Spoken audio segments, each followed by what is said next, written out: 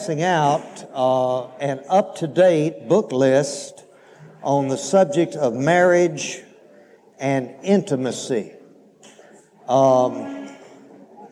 This is the year of the family, and in connection with the year of the family, I am bringing a Bible study entitled, "What is this thing called the family?" And the first lesson was, what is this thing called love? The next two sessions, and it took two to get all of it in, is what is this thing called submission?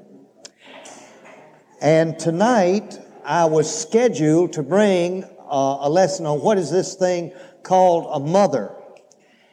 And the only thing I can tell you is that I began to see that in connection with submission and the relationship of a husband and wife, I need to talk a little bit on the subject of intimacy.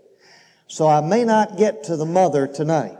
I hope to start, but I want to deal a little bit on the subject of intimacy because I think that's very important.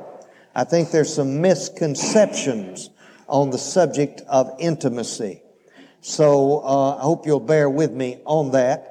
These books that are on the book list, you can get them at practically any Christian bookstore, and they're some of the best and some of the latest. I would particularly recommend The Marriage Builder.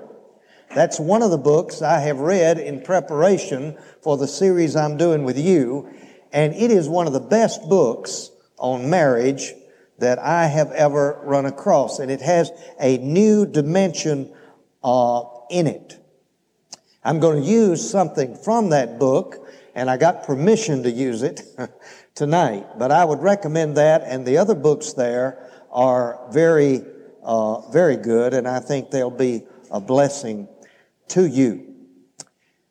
Tonight I'd like to begin with the prayer that I have given you a copy of.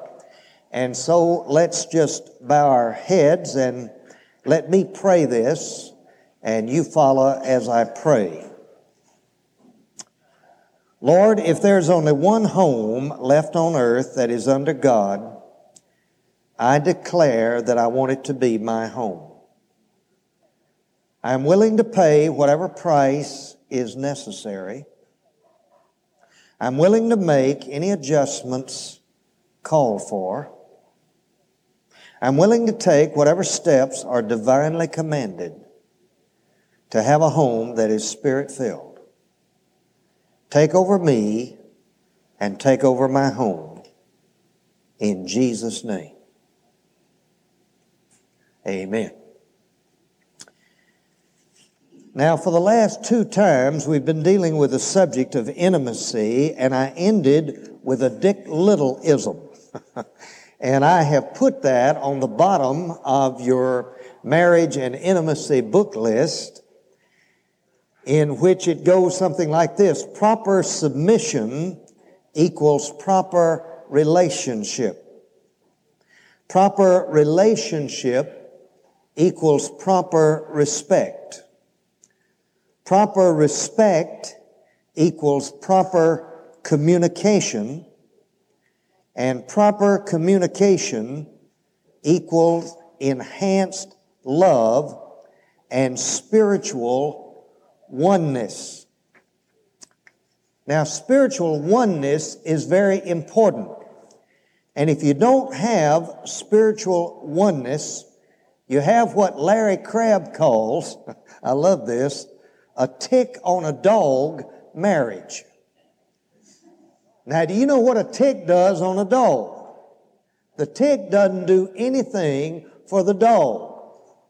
The tick just sucks the blood out of the dog. And when you don't have oneness in a marriage, you've got two people who are ticks on a dog in the marriage. Problem is, there ain't no dog. And so what happens, they each use up the other one. And they suck the life out of each other. And as a result, the marriage is disastrous. And one marriage that was disastrous happened to a man by the name of Thomas Haygood. Thomas Haygood came home one night, and his wife said, "We are so different. I'm not sure I want to stay married to you. And I'll tell you one thing. If I had it to do over, I don't think I would have picked you." Now that surprised Dr. Haygood, because Dr. Haygood is a marriage and family therapist in Tyler, Texas. And all of a sudden his marriage exploded. And Dr. Tyler went on to say in some things he's written on oneness, he said, "My wife and I, when we got married, we majored on oneness. We decided that we were going to make oneness and intimacy, we were going to make that a priority." And he said all of a sudden it blew up. And then he says, as we worked toward intimacy, we unknowingly laid a trap for ourselves. What we had assumed was intimacy was in fact a misconception. Soon we began to painfully reap the results of our false conception of intimacy. And so he talks about certain myths of intimacy.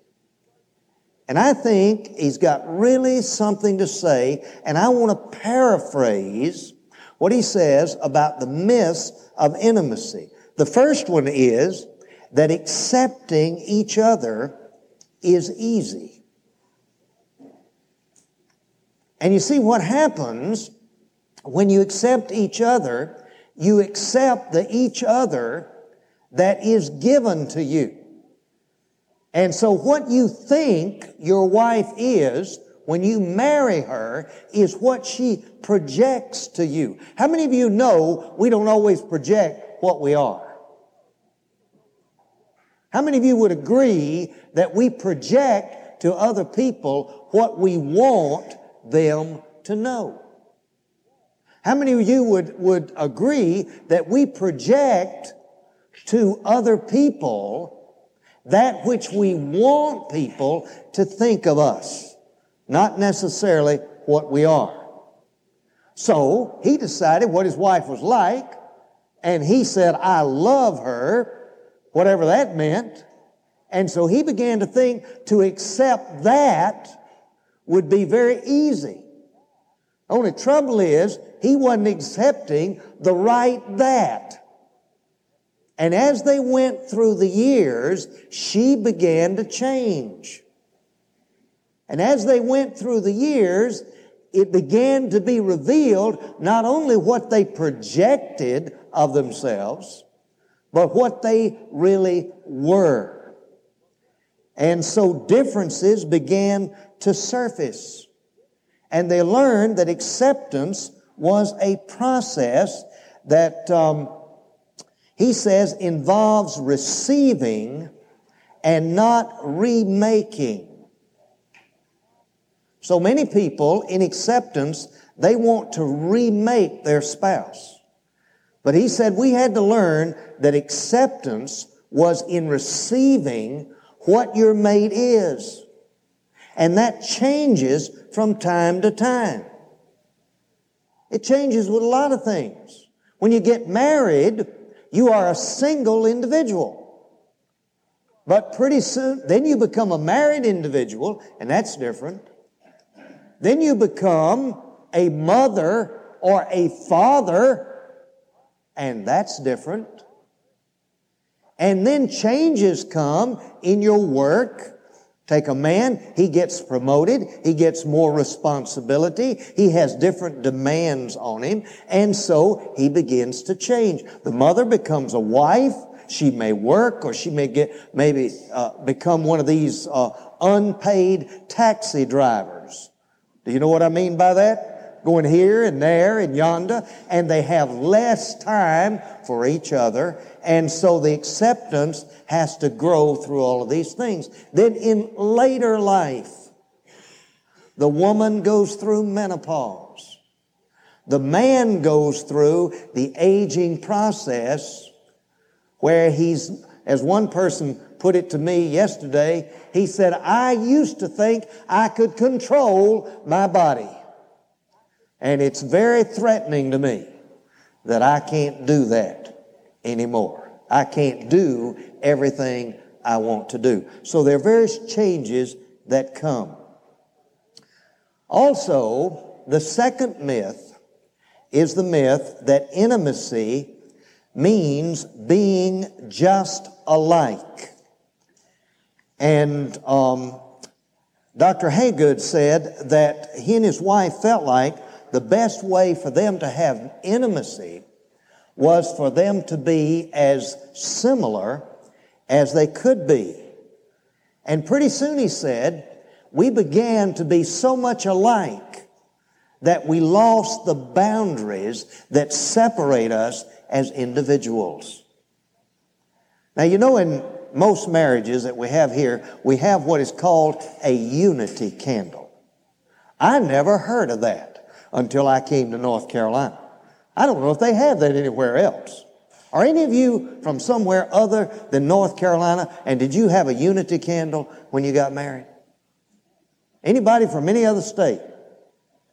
I think the unity candle is North Carolina. And I also think it is not necessarily a good symbol. That is, if it's not done the way I urge people to do it, because everybody knows I'm right. But anyway, what they do on the unity candle usually, they come together, you have a candle here burning, a candle here burning, and the one in the middle is not lighted. And so the bride and groom come up, and they each take the candle, and together they light the unity candle. And that's wonderful. But then they do a very bad thing. They blow out the two candles and put them down. And I think that's an error. Because when you get married, it doesn't mean you give up your individuality. You still have your individuality. There is a oneness. And so I urge couples in the unity candle, when they get married, to light the one in the center, but leave the other two burning also. And so there are three dimensions. There's the individuality of the husband and the individuality of the wife, and they come together in unity. When the Bible says, a man shall leave his mother and father and cleave to his wife, and they two shall be one flesh, there is still a man and a woman, but they are one flesh. You see, sometimes when you try to lose your individuality, then you lose your uniqueness, and marriage becomes boring. It really does. There are women that have remade men into what they want them to be. And there are men that have remade women into what they want them to be, and most of them get divorced. Because the uniqueness and the individuality is not there. And I think we need to celebrate, if we have proper intimacy, I think we need to celebrate uniqueness. God created you as you are. He gave you a particular personality. So the myth of this unity or oneness, the myth of it, I think, is that you have to be just alike. And then also another myth of oneness is that we can make each other happy. And what we mean by that is that we can change the person into such a way that they will be happy with us. Or this person can make us happy, or we can make our spouse happy. And Dr. Haygood said that that was a particular thing in his marriage because he felt it was his duty to make his wife happy. And he got very frustrated when he couldn't do that. And there are many women who think it is their duty to make their husband happy. And they get very frustrated when they can't do that. And the truth of the matter is that Jesus calls us not to make each other happy, but to serve each other. Take your Bible and turn to Matthew 19, chapter 6. Matthew chapter 19,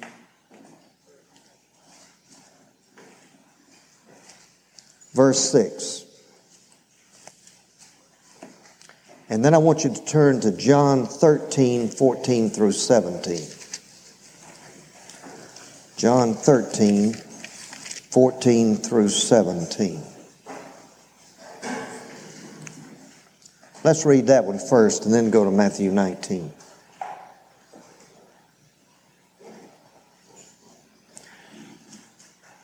The path is not responsibility to make the spouse happy. You can't do that. Also, the duty is not to fulfill the spouse. You cannot fulfill the spouse. You cannot be everything your spouse wants you to be. You cannot make that spouse happy. The duty is to serve one another. Jesus, when he was on earth, he had a very intimate relationship and a oneness with the 12. And just before he left them, he told them how that oneness comes about. And we find that in John chapter 13, verse 14. If I then, your Lord and teacher, wash your feet, you also ought to wash one another's feet. For I gave you an example that you also should do as I did to you. Truly, truly, I say to you, a slave is not greater than his master, neither is one who is sent greater than the one who sent him. If you know these things, you're blessed if you do them. I do not speak of all of you. I know the ones I have chosen. But it is that the scripture may be fulfilled. He who eats my bread has lifted up his heel against me. From now on, I'm telling you, before it comes to pass, so it does occur, that you may believe I am here.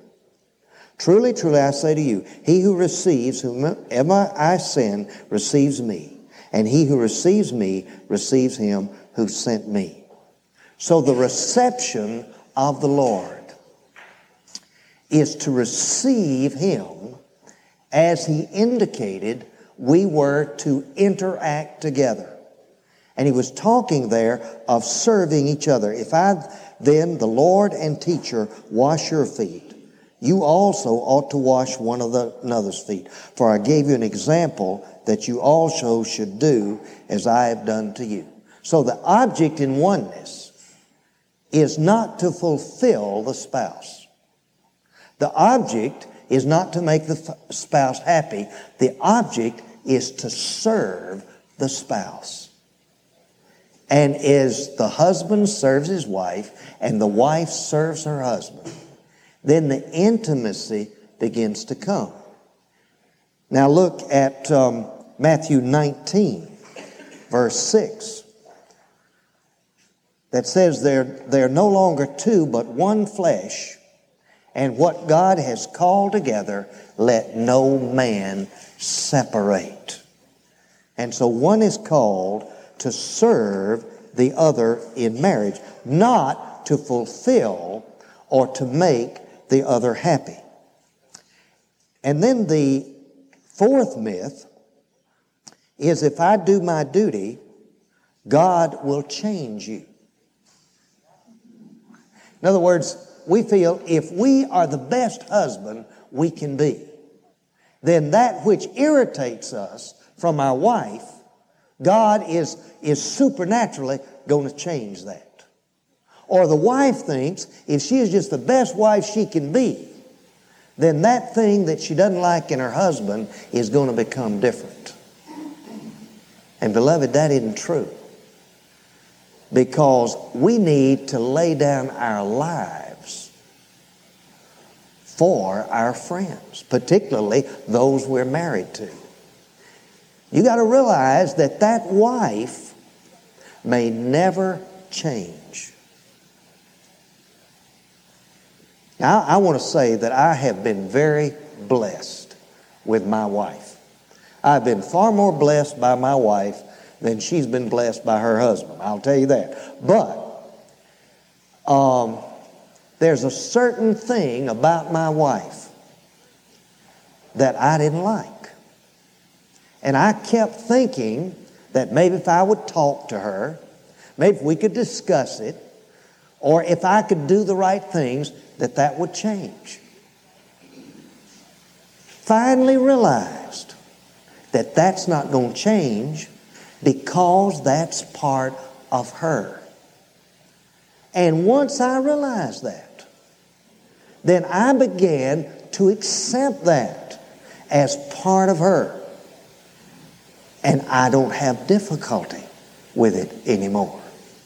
That's a very little thing. I would be embarrassed, and I'm not about to tell you what it is, but I'd be embarrassed to tell you what it is. You'd say, that bothers you? Yeah, it does.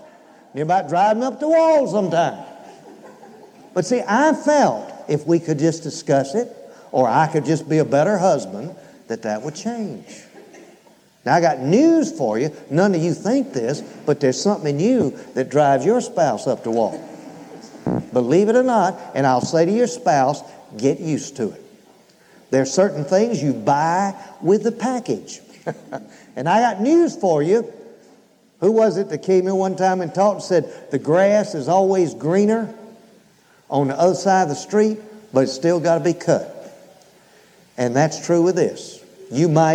That's the myth of divorce, you know. There's a big myth called divorce. And the myth of divorce is, well, I got a bad thing here. And if I divorce, I'll get a better thing. Well, you might, but there's still going to be things in the better thing that you're going to have to accept.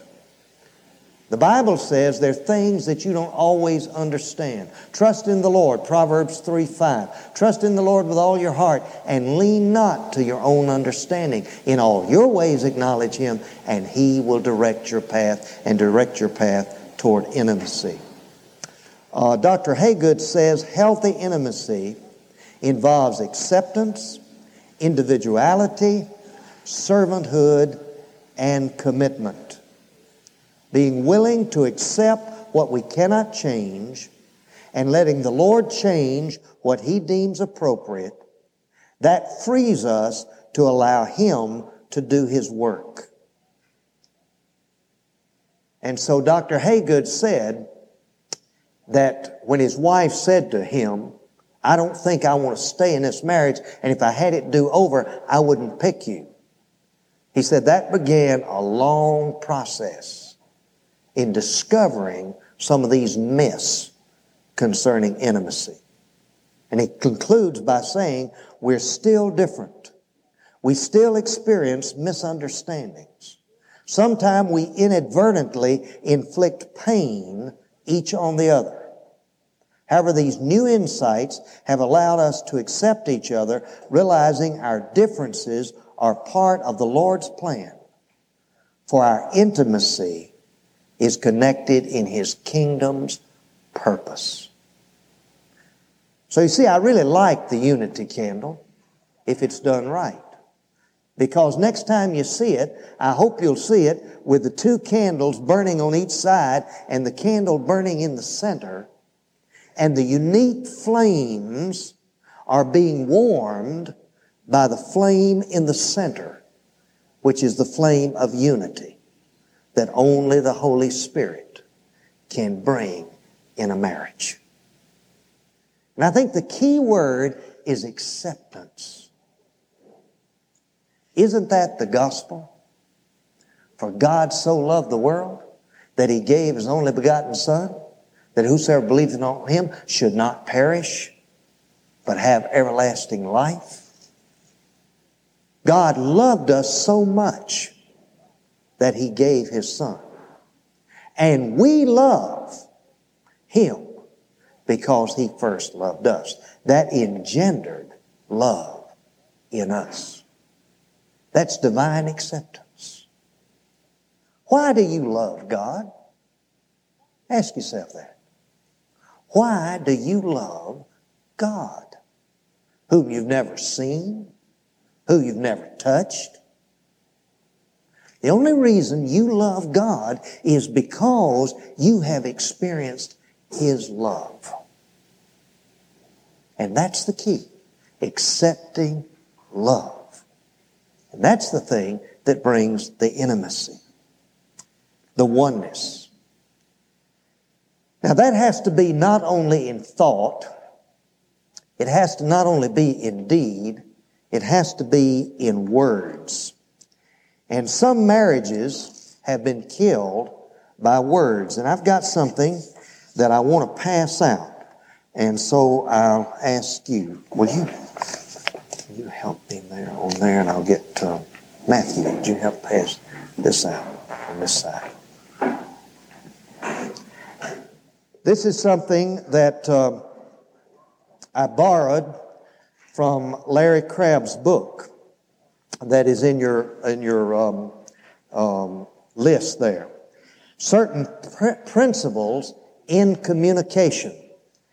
Dick Robinson has taught some of these things in his course on understanding the deep heart. But some of you haven't been through that course, and unfortunately you have to interact in your marriage. And the tongue can destroy. In fact, I might say the tongue probably has destroyed more marriages than any other organ of the body. The tongue is powerful. That's the reason we need to commit our tongue unto the Lord. And that's not just talking about a prayer language or anything like that.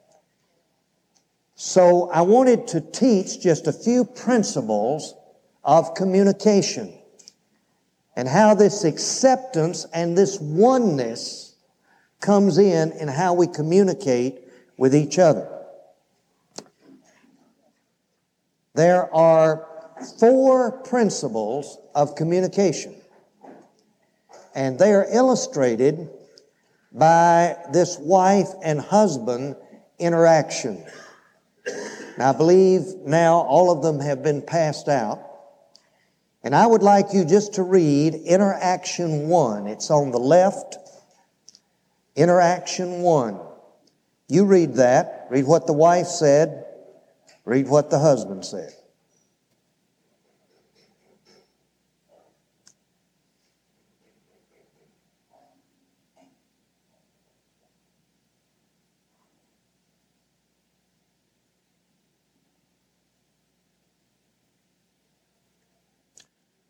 All right, the answer there, I guess I really seemed selfish to you.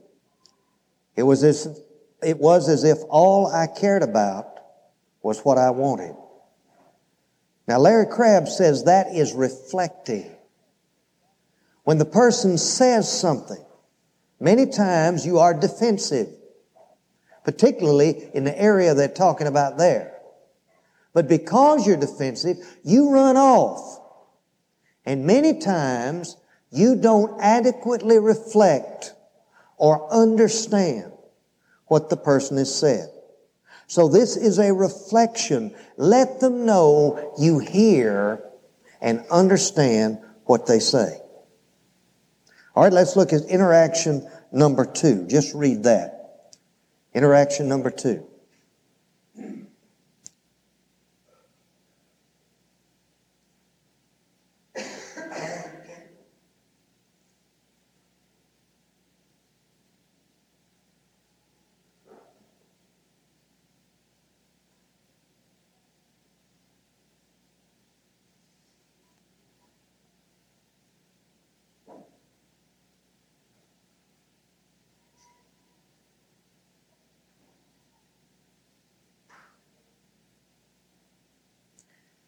I read something recently where a man said that the best way to lose communication and regard, someone's regard for you, is to let them know that you think you are smarter than they are. Now, I want you to think about that. One of the best ways to lose communication and regard is to let a person think that you think you're smarter than they are. And so you see, when this husband did this, I'm sure he didn't realize what he was doing. But he made his wife feel ridiculous and embarrassed her in front of other people. And so his response is that he explores the meaning of what she said. I'm not so sure I understand what made you feel so angry. Did you feel I was putting you down? I'm sure he felt he was just clarifying the situation. But you see, he put himself above her and made her feel less of value. And so his response is in exploring what she meant. And so the first interaction rule is reflect. Be sure you understand what the person has said. Number 2, explore the reason for why they said it. Now let's look at interaction number 3. Let's read that.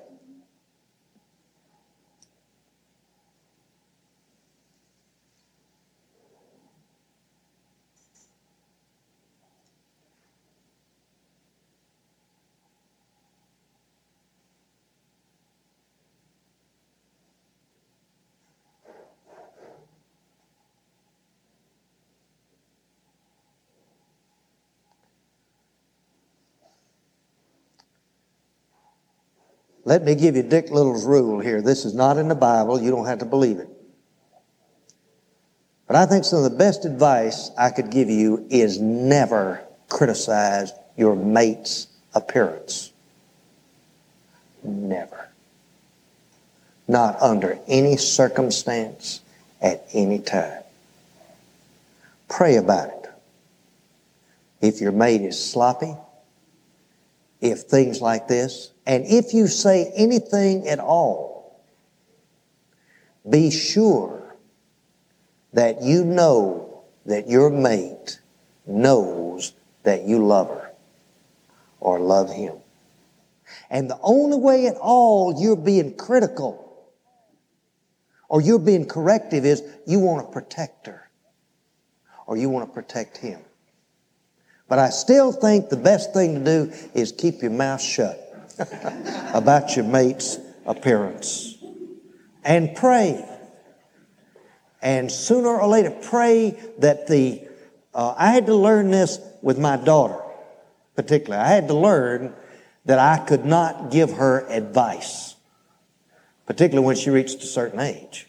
And so when I see something needs to be changed, painfully I've had to learn to talk to God about it. At least before I talk to her about it. And in the case of appearance, I would think maybe it's better not to at all. But notice this response when his wife was hurt. Honey, it sounds to me that you really feel, or that you really feel hurt, that I don't seem to accept and love you as you are. Is that right? He tries to clarify what has made his wife angry. All right, the first principle is reflect so that you can understand. Number 2, explore so all the ramifications of the remark are made clear to you. Clarify what is caused the problem. And then the fourth thing is in interaction number 4. And why don't you read that? Just take a moment to read interaction number 4.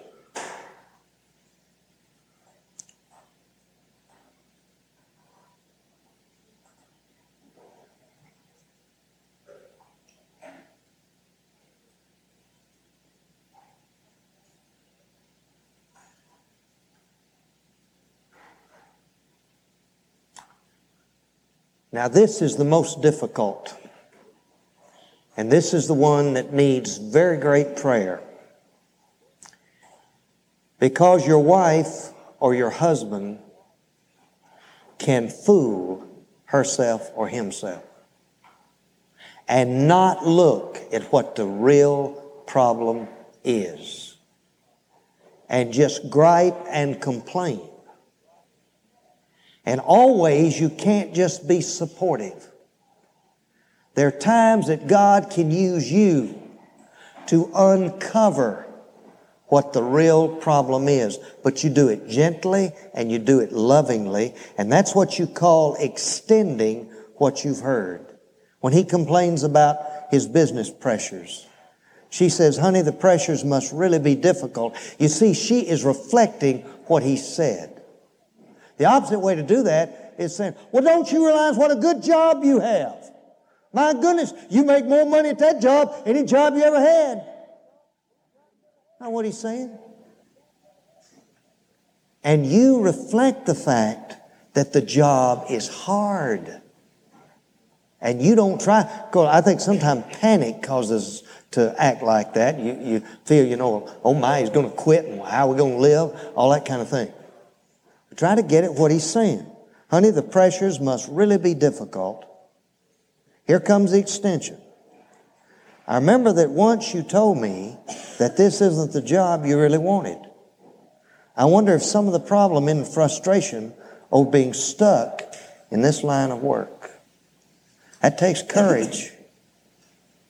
Sometime a spouse will let a mate miss his high calling from God because the spouse wants security.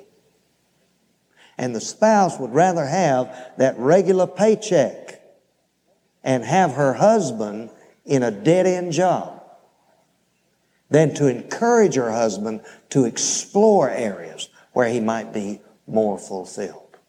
So this extension, all of it is motivated by love. But this extension comes when you're really trying to serve your mate, even at the expense of your own security.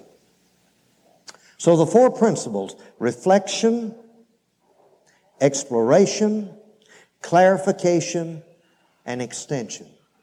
Okay, in the few minutes we have left, I'd like wives to, or husbands rather, to react to interaction number 5. And why don't you write down on that space at the bottom what you'd say to that? The wife, tomorrow I have to get up and address our women's group to give a report on our project. I'm really a nervous wreck about it. How would you answer that, husband? Why don't you write down what you'd say?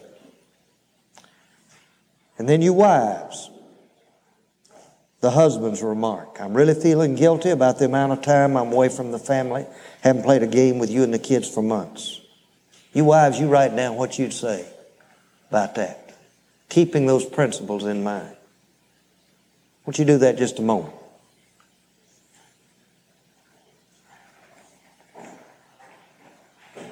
Wives, write it. You might write it down or think about it. You don't have to write it down. Think about it. Wife, think about the husband, the response you'd make. Husband, think about the response you'd make.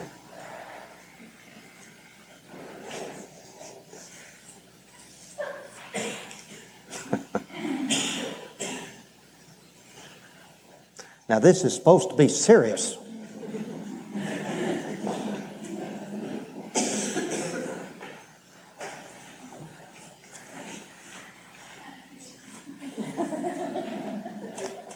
Would any wife like to give the response, or any husband rather, like to give the response for the wife's remark?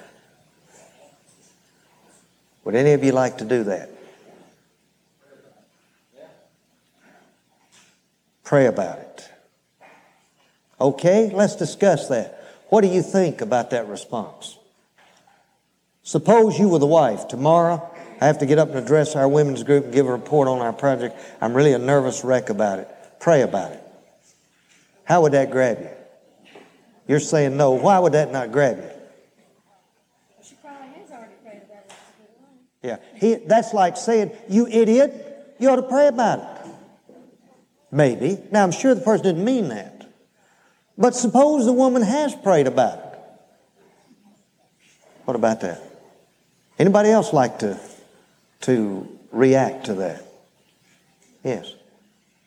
But why don't you rehearse in front of me so that you'll feel more confident during the real time?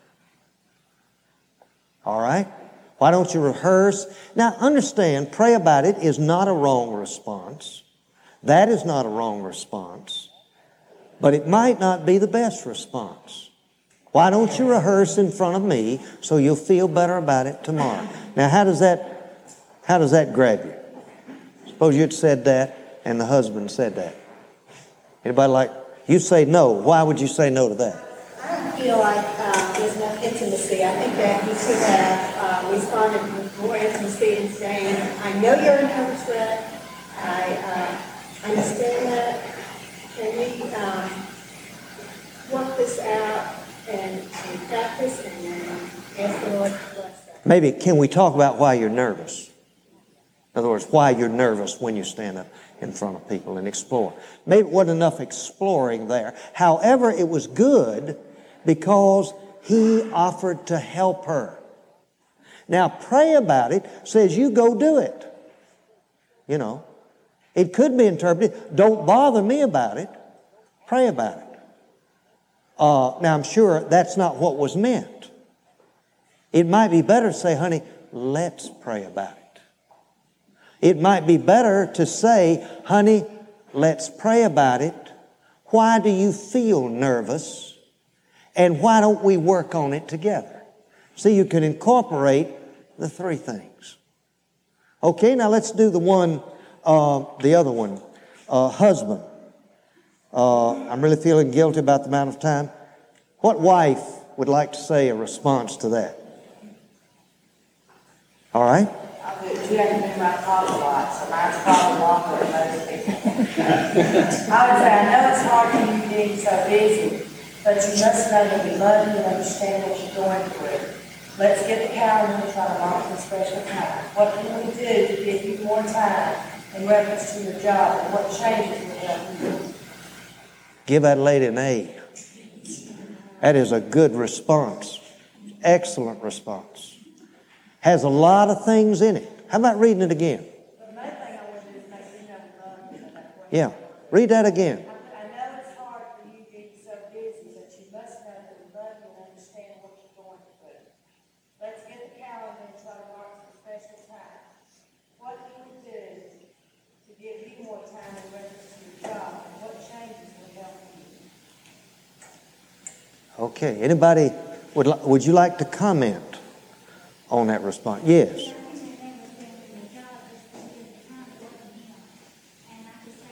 Just a minute. I got to get up here. Where?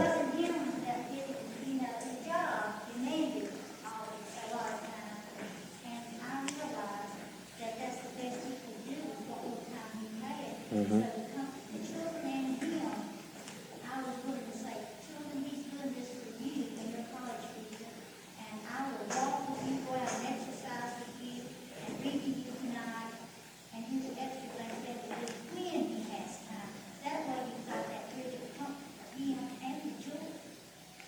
I'm sure there are probably some other men that would like to get a wife like that the second time around. But you see, that's an addition. In other words, what you said, but here is a wife who you tell your husband you love him. You say what changes we make. But here's a wife that goes a little further than that and goes to the children and says, children, you know, your daddy is this, and let me help. So I think that's very good. I think you could combine those two. There's the understanding and what can we do to change it. And then it's the fact, I'll take it. And I think it'd probably be better if the husband never knew that the person talked to the children. But just talk to the children and say, your daddy is really upset because he doesn't have enough time to spend with you. This kind of thing. Anybody else like on that response? Yes. I think what's really important in both of those and in communication in general is that the feelings, whether the spouse thinks they're valid or not, that the feelings that are displayed are recognized and appreciated before the solution to the Right. Yeah. That you appreciate this. And that's very good. Let me say one last thing, then we're going to quit. One great principle in communication, if I had to just say one thing, we are to love others as we want them to love us, do to them as we want them to do to us. Never kick a spouse when he or she is down. When you know your spouse is angry, when you know your spouse is frustrated, don't attack. There's a tendency to do that. And there's a time not to say anything. Or there's a time to say, I love you.